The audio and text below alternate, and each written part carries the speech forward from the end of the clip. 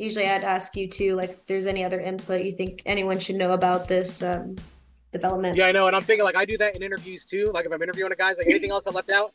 And that's Yeah. when they give the best soundbite. I should have something hilarious to say, but I don't. Oh, you know what? Would you want to do something on like they are planning the infrastructure? Like Really? I'm gonna do that in the form of like a soundbite if that's Absolutely. Go ahead and retake.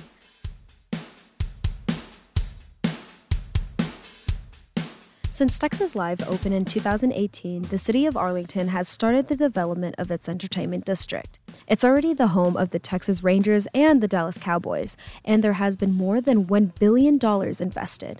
One of the key players in the district is Loews Hotels. On Tuesday, Loews opened its second hotel in Arlington with more than 800 rooms and a parking garage.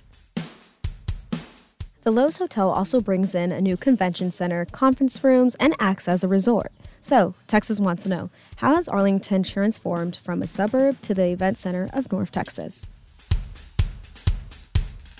I spoke with one of our reporters, Alan Skaya, who has been reporting on the city of Arlington for 15 years, since he started at KRLD. And I know today you went to the ribbon cutting. So tell me all about it. How was that experiencing the grand opening? one of the things they talk about is that as the entertainment district becomes more well known, it's become like a worldwide destination that they want hotel rooms there. It's like, like we have the stadiums, but people had to stay over in Dallas or over in Fort Worth, or, there are hotels in downtown Arlington, but outside of the Sheraton that's right there, there really wasn't a whole lot right within walking distance. And so one of the things they say is that by opening up this second Lowe's location, they've now got 1,200 hotel rooms Wow. right within walking distance. So that, yes, if you're going to, the mayor was very vocal. He's like, we're so glad about having these are the world champion Texas Rangers, but that's not all. He said, he's like, we've got the 2024 All-Star game. We Mhm. need the hotel rooms for that. We've got the National Medal of Honor Museum, which is right up the street. That opens in 2025.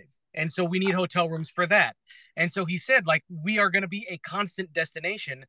And so we needed a place where people can stay so they don't need a car. Right. And kind of set the scene for us too, because the city of Arlington right now, they're trying to expand that entertainment district for what you said and reasons like that. Just explain more in depth of what they're doing and what their plan is for that growing population.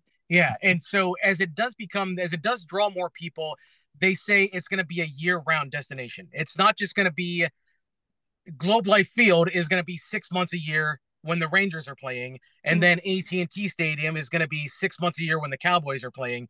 They want to have stuff all the time, and so that's when they talked about today is that Choctaw Stadium has had concert after concert after concert, big names too. You remember, like, I think Elton John played there a couple I of know years that. ago. It was they don't just want to be the place where you go to watch a ball game. They want to have events constantly, and they want to be able to welcome those people and make sure that they can make a weekend of it without having to leave town. What's the specific impact for this hotel? So this it's Lowe's Arlington, Mhm. and this one is about 800 rooms, and it's connected to a sky bridge across the street to Live by Lowe's. And that's right next to the Texas Live development. If you're familiar with that area, Texas Live is the area outside Globe Life Field where they've got a bunch of restaurants and a bunch of bars there.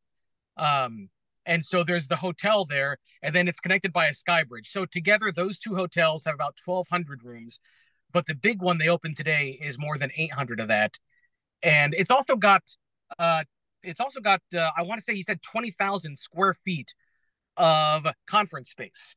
Oh my And God. so they said having that convention center, that's also going to draw more events to Arlington because now they've got another venue that can host big meetings.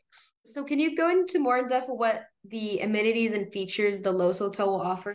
One of the things they talked about, I didn't realize how in depth, like, a lot of hotels have free Wi Fi and they've Yeah. got a Wi Fi system set up there.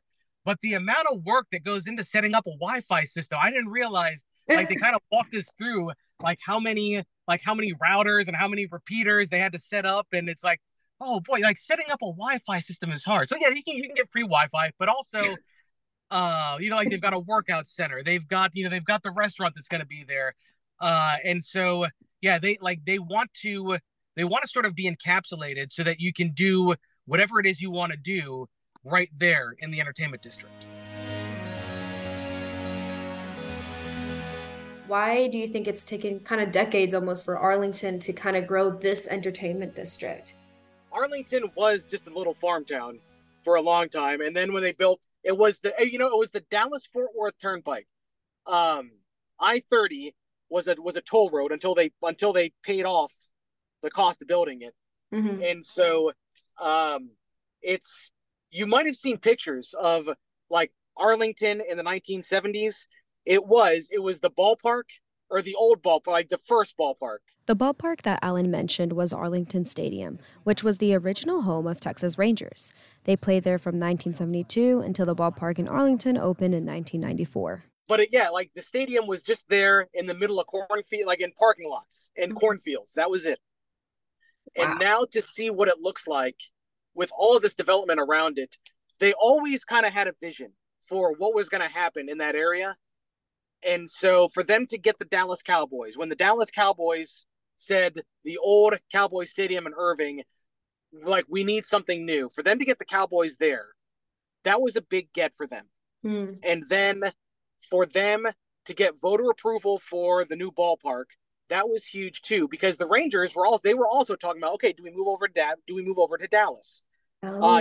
Maybe we can build something in the old Reunion Tower where that's parking lots now too, And so for voters to approve the new ballpark, that was a big one.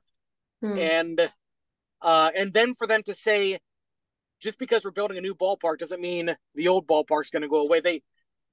I think what helps Arlington is they always seem to kind of plan for the long term. What are the next steps for the district if they're thinking long term? So construction's still underway on the Medal of Honor Museum, and there's also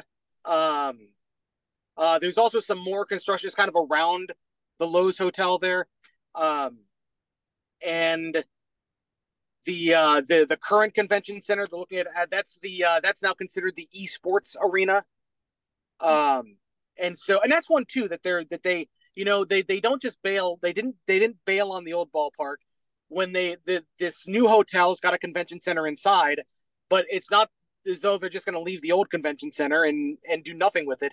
That's an esports gaming arena. And so they have giant because they recognized also that esports is a huge industry now. Right. And so it's like, okay, how do we make money off that? And so they set that up as an arena that's built for that purpose. And so they keep finding ways to reuse things they've already got.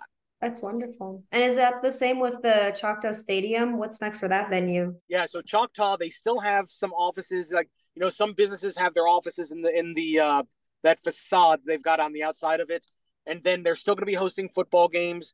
They're still going to be hosting the XFL and the merger they had with the XFL and the other league. They're still going to play there, and they can still host concerts. They can still host football games there. And so it's just keep churning and keep looking to there's new stuff there, but they're still looking at ways they can use the stuff that's already there. Any last words you want to say about it? We touched on infrastructure, and that is something they're really focused on there. And so if you do drive around Choctaw Stadium right now, Ballpark Way is torn up now, and they plan that so that it's going to be not in a busy time where they know the Rangers aren't going to be there, the Cowboys aren't going to be there. This is when we can tear up the roads. And so they're looking at now, how do we build those roads knowing there's going to be crowds there? How can we get ready for crowds year round and make sure that we're ready for people needing places to park and people needing to be able to move around? How do we, making sure they get the water flowing where it needs to go, because people are going to be staying in that hotel all the time. So there's going to be different demands in that area that weren't there before. So looking at how do we move traffic? How do we move water? How do we move people? Because Arlington is so close to DFW Airport, it's kind of a straight shot down 360. But at the same time, when you're getting, say, people coming here for the FIFA World Cup in 2026, they might be coming from Spain or Portugal or France. So they're not used to needing a car everywhere they go. Right. And so they're looking at how do we keep people moving around? And Arlington is the biggest city in the world, biggest city in the country without a public transportation. That is, in fact, correct. With a population of about 400,000, Arlington is the largest U.S. city without public transit. According to the Fort Worth report, voters have rejected it 3 times since 1980, most recently in 2002.